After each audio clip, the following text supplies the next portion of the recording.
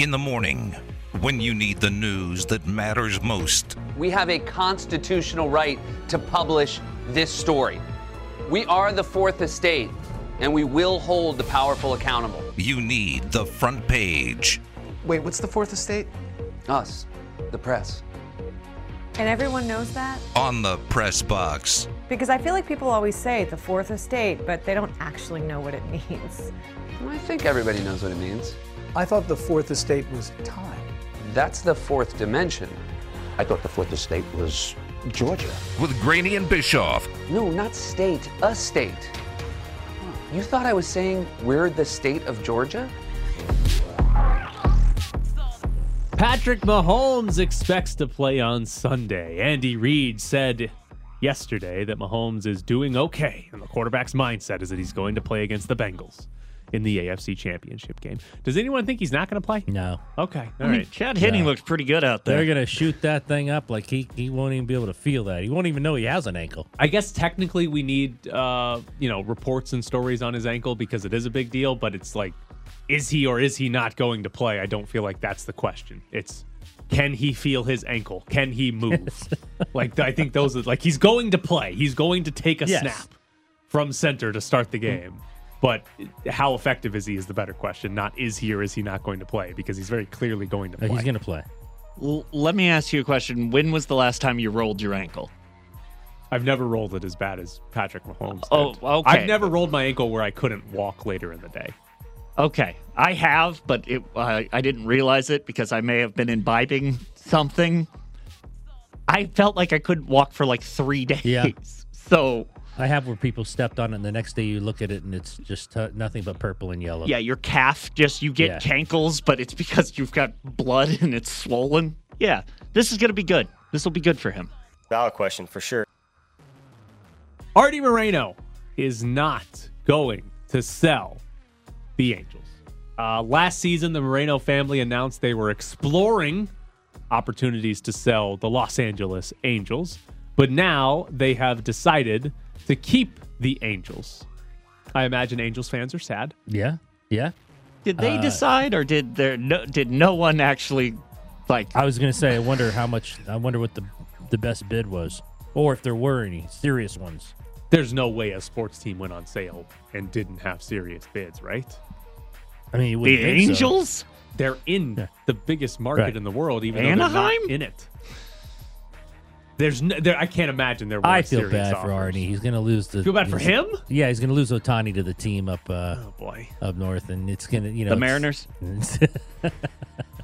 What do you think it means anything that Ohtani is more or less likely to stay in with the Angels? I don't think so. I think he's going where he's getting paid the most. I think it might mean a little bit less. It might make him a little less likely to leave. To stay. Oh yeah, because they haven't been good, and there was a chance that new ownership could have come in and said, "Hey, here's our plan to win. Right, we're paying you. Let's do this." Whereas with Moreno, Shohei Ohtani probably looked and said, "Oh, it's the same guy." Yeah, it's the same dude, and we haven't won, and we didn't go to the playoffs again. Hey, at least they drafted some pitchers. They did do that. They have not been to the postseason since I think 2014 is the last time they went, which is with one of the best players ever. Yeah, which is an incredible amount of time for a baseball team to not go to the postseason. Key point, a baseball team that's spending money to win. Right. Like, that's not a long time for, like, the Pirates aren't trying. Yeah, the A's. The Royals. Right. But, like, the Angels spend money to conceivably try to win, and they haven't been since, I think it's 2014. That's incredible to be trying in that sport and fail for 8 years. You got to be kidding me, Derek. Sean Payton has scheduled a second interview with the Broncos, according to Jeff Duncan. Broncos are the first team to get a second interview. Is he just doing this to make other teams jump in here because they say there's just no chance you want to take that job? We've talked about Sean Payton, and if we think he's doing this for some ulterior motive, right? The whole contract that was thrown out there of 4 or 5 years at 20 to 25 million a year. And it's like, does he really want to coach, or does he just want to trick somebody into giving him $100 million for the next 4 seasons? Here's the thing: if you're the Broncos, if you're getting Sean Payton and these reports are true, you're signing him to a 4 or 5 year deal worth $100 to $125 million. and you're sending a first-round pick most likely to the New Orleans Saints. They do have a first-round pick at the end of this year's draft. That's a lot for a coach. That's a lot from an asset standpoint, giving up a first-round pick, and that's a lot from just a monetary standpoint from your ownership group.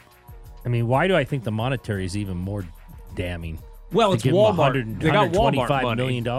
It is Walmart. So they might not care as much. Yeah, you're right. It is Walmart. It is Walmart. Still, though, $100 to $125 million for a coach? It's a lot, especially for just 4 or 5 years. At least Gruden's was $100 million over 10. 10 years, yeah. If he had been good, it would have been a decade, not half a decade. If you're going to do all that, you've got to be 100% convinced Sean Payton's turning Russell Wilson around. Yep. Like there can't be a doubt in your mind that he's the guy. If you're giving up a first and you're giving out $100 to $125 million, you've got to be convinced this guy is turning Russell Wilson back into at least a top 10 quarterback or whatever number you want to put Shades on there. of Russell Wilson. Right.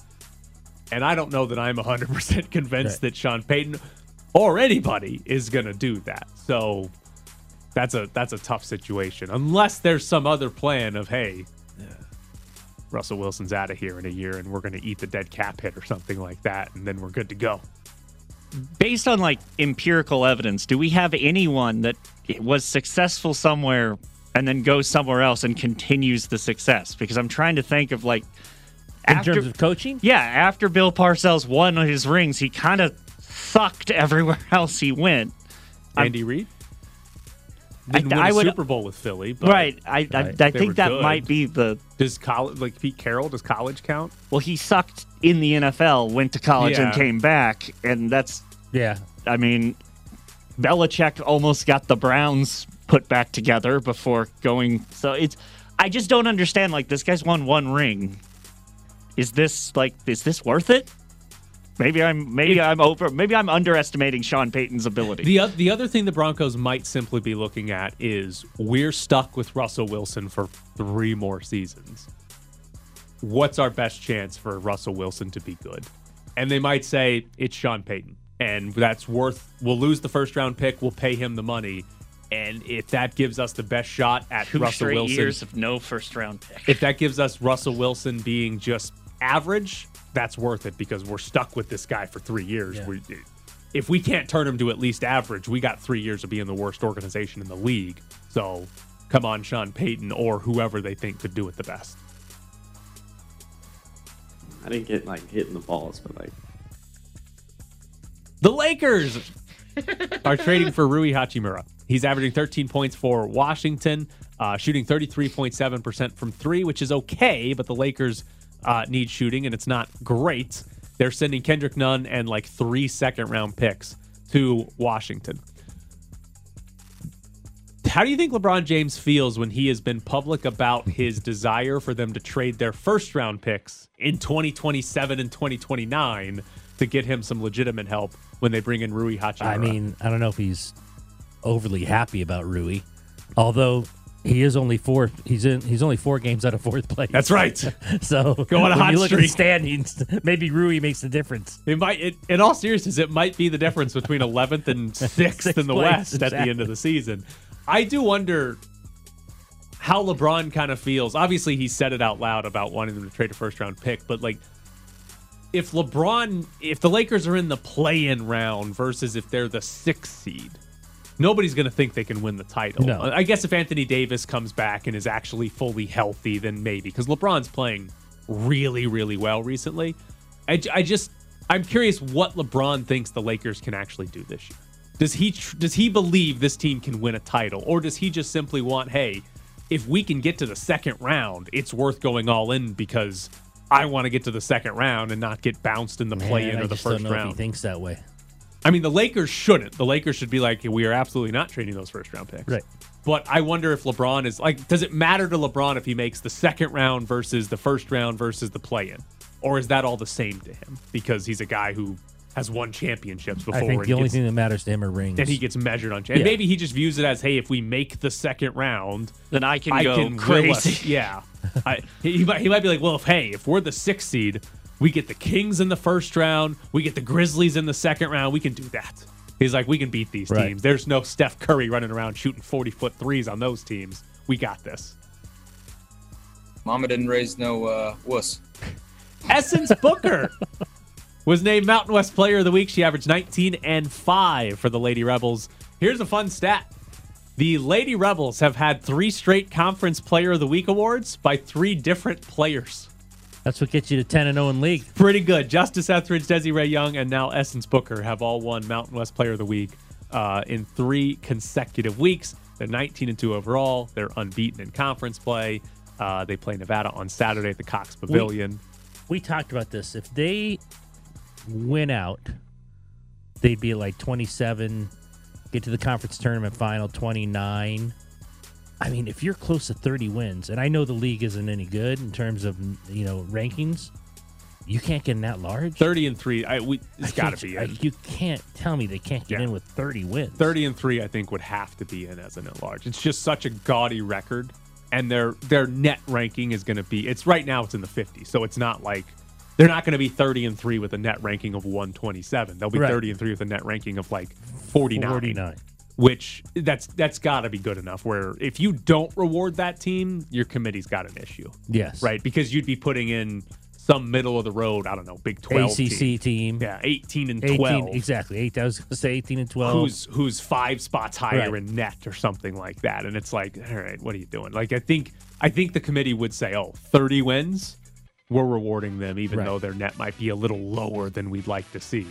I think they'd get that reward overall. But actually, Saturday, Mountain West scheduling, good job.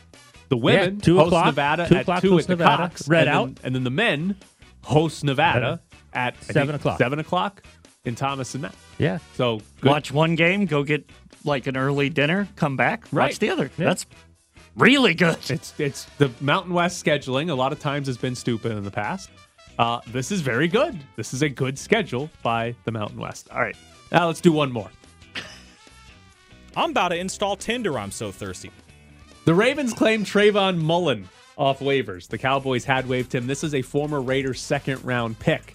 The interesting part about the Ravens claiming him, Trayvon Mullen and Lamar Jackson are cousins. Okay, does this mean Lamar says, okay, I have to stay here now because Trayvon's on the team? This feels like a college recruiting situation. Does this feel like they're if gonna you make, come here, if you come here, we're going to play one game in your home city? Yeah, that is what it feels like. You're from where? Texas? All right, we're going to play put SMU on the schedule if you come here. That's what this feels like when Marvin Menzies got a Maury Hardy because his younger brother was really good. Exactly. Now, Hardy was a good enough player to get on his own, but that's what this feels like, is a college recruiting situation where you're like, all right, we really want this player. Who does he like that we can recruit first to convince him to come? Trayvon Mullen, his cousin? How funny would it be if Lamar Jackson and Trayvon Mullen just didn't like each other? They went and got Trayvon. They're like, I never liked him. I never liked that guy. He always showed up to family stuff, and I never hated when he showed up. Christmases, we weren't that close. We left as soon as he showed up. But it very much feels like, hey, well, can we do anything to please Lamar Jackson and get him to stick around? Maybe Trayvon Mullen's going to negotiate the contract for Lamar Jackson. Get it in there. It's a family affair. We're going to put your dad on the payroll. No worries. Coming up next here on ESPN Las Vegas, we'll get into the Golden Knights as they play again tonight. The press. Across to the right circle. Keller scores. Whoops it from the right circle. 2-0 Coyotes. Just a couple minutes into the second period. Valimaki left point. High to low. Taken in the corner. Schmaltz to Keller. He scores. Schmaltz to Keller. 3-1 Arizona. Knocked down in front. Coyotes coming out 2-on-1 with an empty net. Schwartz ahead. All alone. It's Keller. Hat trick.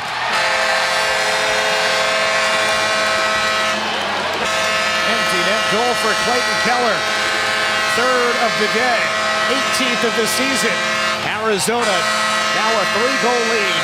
4-1 Coyotes. 4:08 to play. Live from the Findlay Toyota ESPN Las Vegas studios, this is the Press Box with Grady and Bischoff. The Golden Knights are in New Jersey tonight to take on the New Jersey Devils. That game starts at 4:30. You can hear it over on Fox Sports Las Vegas. Ryan Wallace with pregame show before, intermission, and postgame show. But I want to talk a little bit about potential of what the Golden Knights do at the trade deadline, because apparently the Golden Knights are interested in Bo Horvat. That is according to the Fourth Period. He's the Canucks captain. He's got 30 goals already this season. He's in the final year of his contract and makes $5.5 million. He's a name that the Canucks might be trading because, by the way, what are the Canucks doing? Did you see what they did?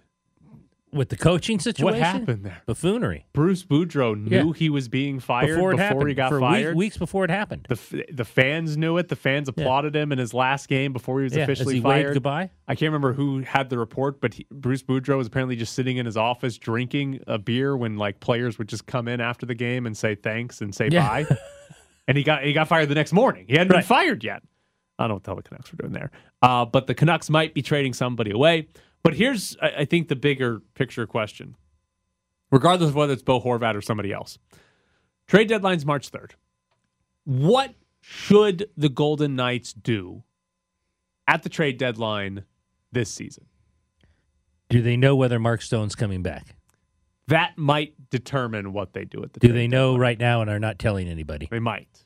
They might know the actual length of Mark Stone's injury. I would assume they've got a better idea than what they've told us, which is, what did they say he's week to week officially? Yeah. Okay. But even there, let me ask you this. Mark Stone. Let's just go with the hypothetical. Mark Stone out for the season. Does that make them more or less likely to be buyers at the deadline? Might make them less likely to be buyers at the deadline if they think he's out and they don't think they can make a run at the Cup. I guess it depends on what you have to give up. Right. I mean, what do you have to give up for Bo Horvat? I'm curious how the front office views it, because should we believe the Golden Knights can win the Cup? At this point today, no. Right. And so if that's the case, they should not be buyers at the deadline. Now, it doesn't mean they have to be sellers. You can stand pat, or you could do small moves. But if they can't win the Cup, they shouldn't be buying at the deadline. They shouldn't be giving away some future asset for a short-term rental like Horvat would be.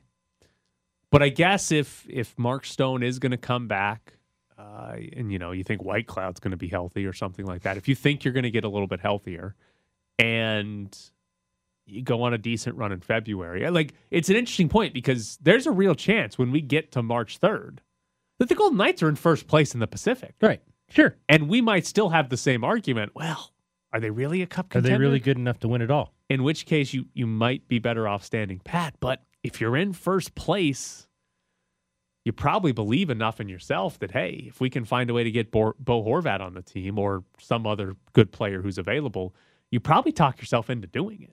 And the way we've seen this front office operate, they're probably going to be buyers no matter what at the deadline. Oh, no question. They can't help themselves. They can't help themselves. They always have to go get somebody. So I almost feel like if this team holds on to first place over the next month, right, and they're leading the Pacific as we get into that week before the deadline, they're probably going to be buyers because they're in first place and they think they can get it done. What if everyone's completely healthy, including Stone, and the price is too much? Then you just stand pat? Has the price ever been too much for them? I mean, they traded away Max Pacioretty for nothing and Dylan Coghlan just so they could re-sign Riley Smith. Right. Like, they literally said, we'll give you two players for absolutely nothing. Yeah, did those draft picks ever come through? What were those? Future considerations. Future considerations. Not future happening. Considerations. They're never getting any They'll get some, hey, pat on the back from the Carolina Hurricanes GM when they meet him. That might be it, though. Those are the future considerations. I'm pretty sure that's what they offer young journalism students to write for your blog. I got a website. We'll give you future considerations. It's good exposure for you. Good as experience. a GM. Good experience. But I feel like if they're in first place, healthy or not, and they're still in first place, and they get to the deadline, I think they're going to say, we can do this. We're going to be buyers at the deadline. But I also think if they fall off a little bit and fall to maybe if they're fourth in the Pacific and they're in a wild card spot or something like that, I also think they'll look at that and say, well, we need something to make sure we get in, so we're going to be buyers. Right. So I think almost no matter what happens over the next month, they're going to be buyers. I guess if they if like Eichel, Pietrangelo, Logan Thompson, if all these guys suffered significant injuries and it's like, oh, Phil Kessel's our third best forward now, then maybe they'd be like, all right, injuries crushed us. Just stand pat and just move through the season. But as long as that doesn't happen, if it's like, hey, if it's not a massive, extremely negative month, I think they're going for it no matter what. I think they're going to try to be buyers. They're going to do whatever they can That's what they to do. move cap space and be buyers. That's what they do. Man, I'm a little torn on this. This is bad sports radio because I don't have a hot take on it. I'm a little torn on if they should be or shouldn't be. Like if they're in first place, even if you don't look at the team and think, oh, they're really good, that's a cup contender.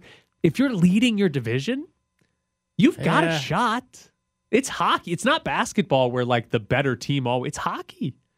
You can win. I mean, hell, you can win if you're the wild card team, but you can win. I mean, they're leading it now. I guess point percentage, maybe not with Seattle. Do you really think internally they believe right now today they're a cup contender? I bet if you asked them that question, well, they would publicly they would say yes. Well, I think if you got an honest answer, they would say by the time the playoffs roll around, we will be. I think that's what their answer would be, is once the playoffs get here, we will be a cup contender. Whereas maybe they look at it right now and say, things are a little rough at the moment. A lot of injuries. There's injuries. We're not playing well. What have they lost 4 or 5 right now? Yeah. We're not playing well. Injuries. But by the time we get to the start of the playoffs, we'll be a cup contender because Mark Stone will be back. Bruce Cassidy will turn it around. And we traded for Bo Horvat or whoever that guy is.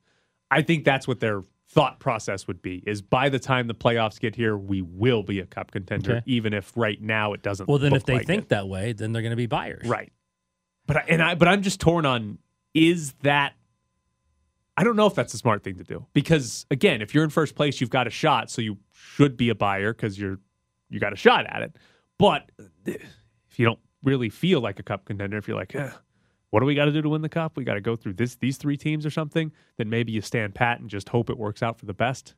I think I'd be okay with them buying if they're in the playoff push because they could win the Pacific. They could win the division. They could win the Pacific. They could win the first 2 rounds of the playoffs against Pacific Division teams and Right. be in the Western Conference Final. And then at that point, anything can happen. At that point. you're the Canadians and you have no business being there. Right. And look at that, you're in the Stanley Cup Right. Final. All right, coming up next, Charles McDonald joins the show. Do you have any type of a timetable as to what you might want to do regarding your football career? Jim, if I knew what I was going to do, I'd have already done it. Okay? I'm taking it a day at a time.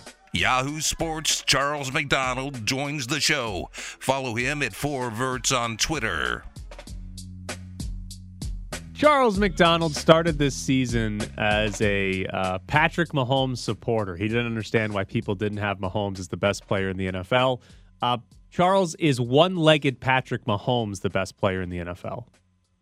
I don't know, but he might be tied for like the first best quarterback. We're doing the thing again. Like I saw like Dan Orlovsky say yesterday that Patrick Mahomes is the best player at quarterback in the NFL, but Joe Burrow is the best quarterback in the NFL. It's like you're doing the thing again.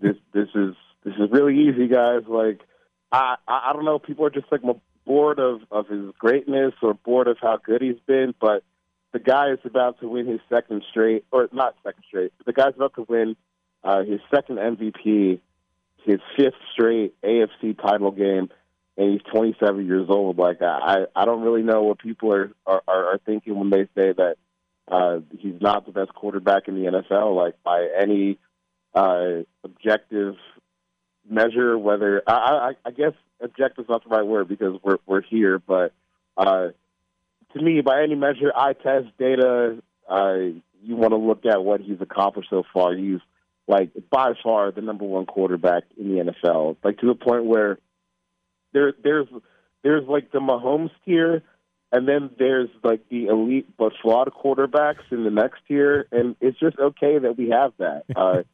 It's fine. Like I don't really know why we have to push back against the notion that no one's really in his class, and no one has accomplished what he's accomplished in his first 5 seasons or so, literally like in the history of the NFL. So, but it makes it easy for me because people get to ask me a dumb question like, "Oh, why do you think Patrick Mahomes is underrated?"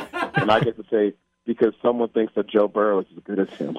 See, I'm actually jealous because as a radio host, finding a take that you can just preach over and over and you have like no chance of being wrong is what I want, and you nailed it. Yeah, I got to say this wasn't my idea. I actually stole this plan from Nick Wright because I was listening to this episode of The Right Time with Bomani Jones a couple of years ago, and he was talking about, okay, you know the episode where he was talking about, I'm going to find like the easiest hot take that I can latch myself onto. And he LeBron. said, LeBron James is the best basketball player I've ever seen, which is like the coldest take you can ever have, depending on how old you are, but it's inflammatory to even people who haven't seen Michael Jordan play basketball. So I got to do the same thing with this Patrick Mahomes take. It's not quite the same because I still have people ask me, why are you saying Patrick Mahomes is underrated? And then I can pull up the PFF chart from week 1 where it said he was like the 7th best quarterback of the week after throwing 5 touchdowns. So how should the Patrick Mahomes is underrated bandwagon feel about people betting the Bengals and making it go from Chiefs -3 to Bengals? I think it's -1 right now. Oh, I don't care, dude. Like, Joe Burrow could beat Patrick Mahomes 50 times in a row, and the 51st time I'm still betting on Patrick Mahomes to get the deal done. So, look, there's definitely a little concern here because I think the way that I thought that Bills Chiefs was going to be the great rivalry after the divisional game last year, it kind of seems like Bengals Chiefs has developed that thing, and the Bengals, like, they kind of own the Chiefs' number, but and it's kind of crazy to say a team as good as the Bengals is, and honestly, I think they're in certain ways a better team than they were last year when they made the Super Bowl.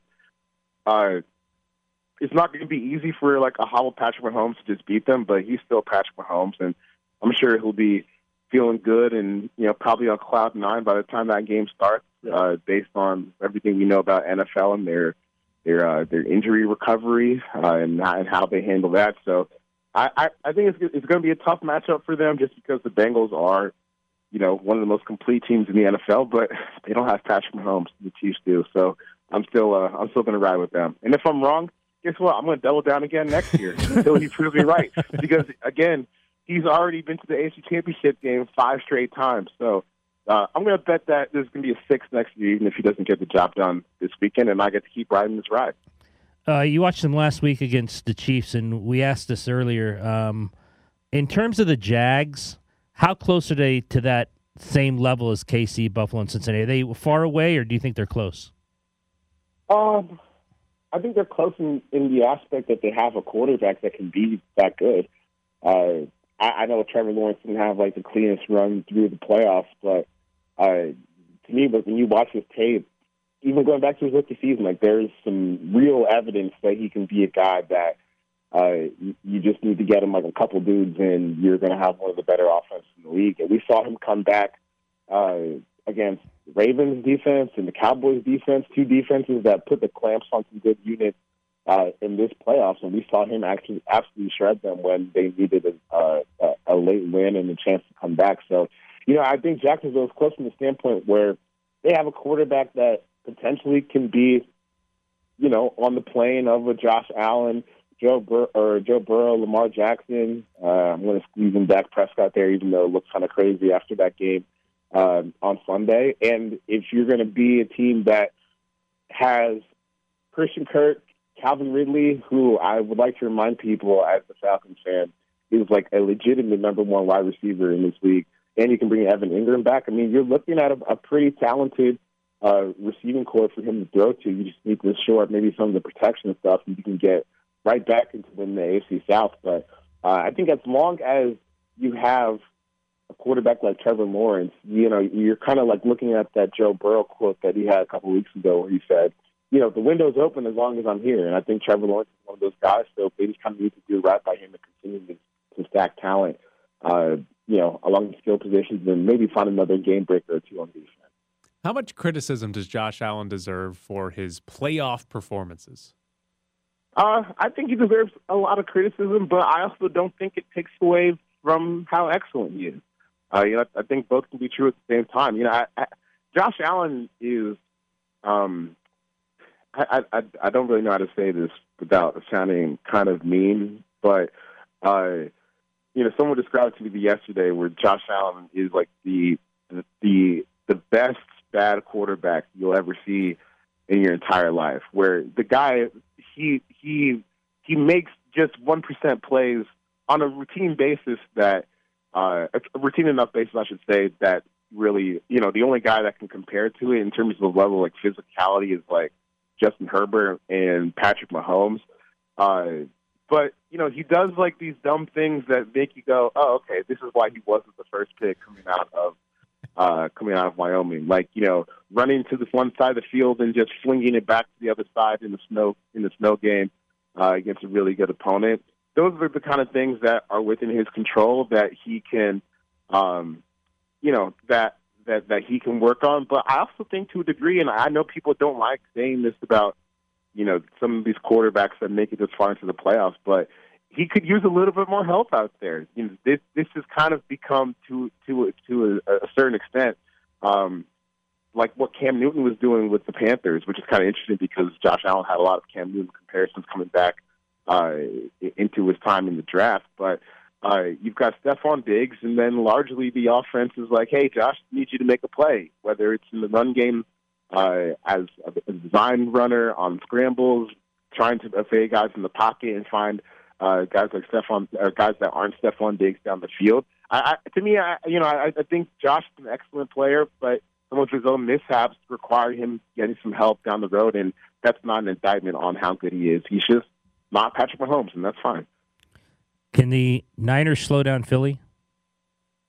Yeah, I think the Niners can slow down any team. I don't know if it's going to actually, how easy it is going to be for them or how feasible it's going to be for them. But they've got like two Defensive Player of the Year candidates in Nick Bosa and Fred Warner.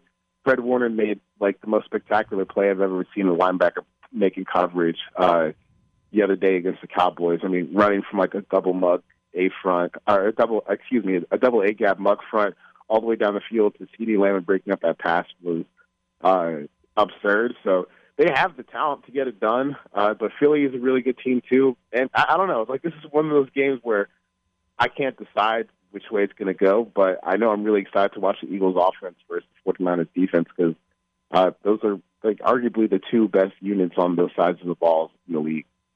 Make sure you follow him on Twitter at 4Verts. He is the man to explain why Patrick Mahomes is underrated. Charles, we appreciate it. Thanks, Charles. All right, see ya. So there's Charles McDonald. I am genuinely jealous of his ability to just be like, yeah, Patrick Mahomes is underrated. You guys are all idiots, and that take is always going to be right. Patrick Mahomes is good. Credit for remembering the one episode. With Nick, so Nick Wright went on with Bomani Jones and just said, he basically said, I tried to find something that no matter what you said to me, I couldn't be wrong. And I just went, well, LeBron's good. And people went, what, are you crazy? And he just went, wow, okay, I'll just become the LeBron is good guy. Who's a great baseball player? That's Shohei Ohtani. Right. That is... Yes, that is something that I am jealous of, that I need to do, is just come up with a take where you can basically never be wrong. You cannot be wrong if you're like, LeBron is good, Mahomes is the best quarterback in the league. It's just great. Yeah. I love that our jobs are so stupid. They're very stupid. They are very stupid jobs. All right, we got tickets to give away. If you want to go see, what are we giving tickets away to? Jesus. We've got the East-West I gotta pull the tickets. Shrine That's right, the Bowl, Shrine Bowl. And we've got Luke Bryan. We got 2 tickets to the Shrine Bowl. It's at Allegiant Stadium. You're also going to be qualified to win some VIP tickets where their food and drink is included. So you'll win 2 tickets to the game, but you'll also be entered into a drawing to win some special VIP tickets with food and drink for the East-West Shrine Game out at Allegiant Stadium. 702-364-1100. That's the phone number. 2 tickets to the East-West Shrine Bowl. 702-364-1100. Be caller number 7 right now. Is high praise, but to have him out there is like having, I shouldn't even go there, but like his having like Michael Jordan out there, like he's your leader. He's your leader. He's your guy. He's your, like that's, hopefully that's the biggest respect I can pay to him, comparing to his ability to being on the field to a Michael Jordan type. Like this guy leads, he brings this calmness to the entire team. He plays great football. He's tough as they come. Yeah, I mean, to me, there ain't nobody has played any better football than him this year. You're sitting in the press box with Graney and Bischoff on ESPN Las Vegas. Follow them on Twitter at Ed Graney and Bischoff_Tyler. Hey, is UNLV, do the UNLV have 46 scholarships to give out? Have you Football watched Twitter? Everybody's got an offer. I mean, football, it seems like they've offered, which is good, I guess. Let's You're out go. There. Yeah, let's go. Get the wide net out there. But man, they might be at the limit already. The way I look at Twitter and see all these guys being committed. We'll figure it out later. Yeah, numbers, all right. I'm perfectly good for fine them. with it. Yes, good for them. Hit the transfer portal, find whoever, because football, more so than basketball, you got to have the numbers. Like in basketball, you got to have the 2 or 3 really talent. kids. Yeah. Football is, we need like 30 of you guys to be just decent for us to have a shot. And so it's transfer portals. They bring them all in. He's out there offering. I'll tell you what, there's been more. UNLV just gave me my offer. If they brought in 40 new kids this year, I'd be like, all right, they got a shot. Yeah. Like, no problem with them going to the transfer portal and offering every player. And it's not just transfer portal. It's high school kids, too. Well, that's what I'm saying. It's high school kids. It's everybody. Tyler is not saying you need to re-recruit your own team. You can do that. You can just offer them scholarships, too. And then at the end of the day, say, all right, who we cutting? We offered you a scholarship. Sorry, my man. We got more players than we thought we were going to get. Good luck somewhere else. Be fine with that. Yeah. But, yes, they are offering a lot of people. Can't go on Twitter without another offer. I need to read you a tweet that I think we need to break down. This is from Jason Sobel. Patrick Reed threw a tee at Rory McIlroy. Oh, not my guy. Which might not sound like much, but this is essentially golf's version of a bench clearing brawl. Threw it at my guy. What do you think throwing a tee means? He got a tech. What does it mean? Why he did it? No. Physically, how did Patrick Reed throw this tee? There's not enough mass on a tee to get a lot of velocity. Because if you tried to wind up and throw a tee like a baseball, it's gonna like flutter. Yeah, and it's just gonna it's gonna hit McIlroy, and he's gonna think it was a fly landed on him. So did he like flick it like you flick a paper football or something at Rory McIlroy? I'll say he threw it overhand. So it barely I think I don't know we don't know what happened. We don't know why Patrick Reed was throwing a tee at Rory McIlroy. But I have to if he was mad at McIlroy for something, he is going to be more mad after throwing the tee because there is going to be zero satisfaction in throwing the tee. Well, and how close was McIlroy had to be to even hit him? Right. Because we've talked about this like with throwing the remotes and stuff like that, or when I broke controllers playing video games and eventually stopped. When you're angry, there's a level of satisfaction you want when you throw something. Sure. It doesn't have to break. It doesn't have to cause damage, but you want like enough mass for it to like, oh yes, I threw that. The batteries flew out. If you throw a golf tee, you're going to be angrier after you throw it because you're going to throw your arm and it's just going to flutter in like a butterfly. And he really wrote that this is the equivalent of a brawl. I would think maybe a golf ball, maybe. Well, I don't follow golf enough. What's been the worst fight in golf recently? I mean, just war of words over the Live Tour. Guys don't actually physically do it. No, they just Tiger rip each other. versus his lower back. Right. Like they just rip each other. So I think he's probably right. This is the most physical a golf fight's gotten, is throwing a tee. There also needs to be video of this. What are they doing on a Tuesday? Is this like practice before a tournament? Yes. Yes. So there's probably Practice there might rounds. not be video of this then, because it might not be. Maybe they're televising And stuff, but I don't know. I mean, was he even angry? Maybe they're just well, messing around. I don't know. There's been some other tweets about Patrick Reed being angry. Like this one, I don't know if nuclear golf is a reputable thing, but Patrick Reed threw a golf tee at McIlroy after McIlroy ignored him on the range. Okay. Maybe he was just trying to get his attention. Maybe he's just focused in. Yeah. You're right. Maybe he's just throwing the tee to be like, hey, Rory. Yeah. Talking to you. This is great. What is... It's not like I threw something hard at him. I had a club in my hand. no, I exactly. threw the tee. I could have done a lot more damage. Which is I guess that's the equivalent of the guy running at the pitcher and dropping the bat. Yes. Like, I'm going to go charge the mound. I have a weapon, but I'm not going to bring it. It is funny that in sports there's an acceptable level of violence. Like dropping the bat before charge. Because if you actually wanted to hurt the pitcher, you take the bat you're with you. taking the bat. You're taking the bat with you. Right. And like When when if you want to football hurt a golfer, players, you're throwing a golf ball. Yeah, when football players punch each other in the helmet, like you're not punching the guy in the helmet if you actually want to hurt him. You're going to try to find another manner to hurt him than punch him in the helmet that's supposed to protect them from 250-pound men flying at their heads, let alone your fist. What do you think of hockey fights? Well, they're like very square up. You have to ask for permission. It's very gentlemanly when you get in a hockey fight. It's like you got to get permission. Okay, we're both going to take our gloves off. It's a very nice, orderly fight, and it's like, but yeah, if you were actually mad at somebody, you just charge in and start swinging at the back of their head. You're not saying, "Hey, man, do you want to punch each other in the face?" No, you're taking your stick in there and trying to take him down.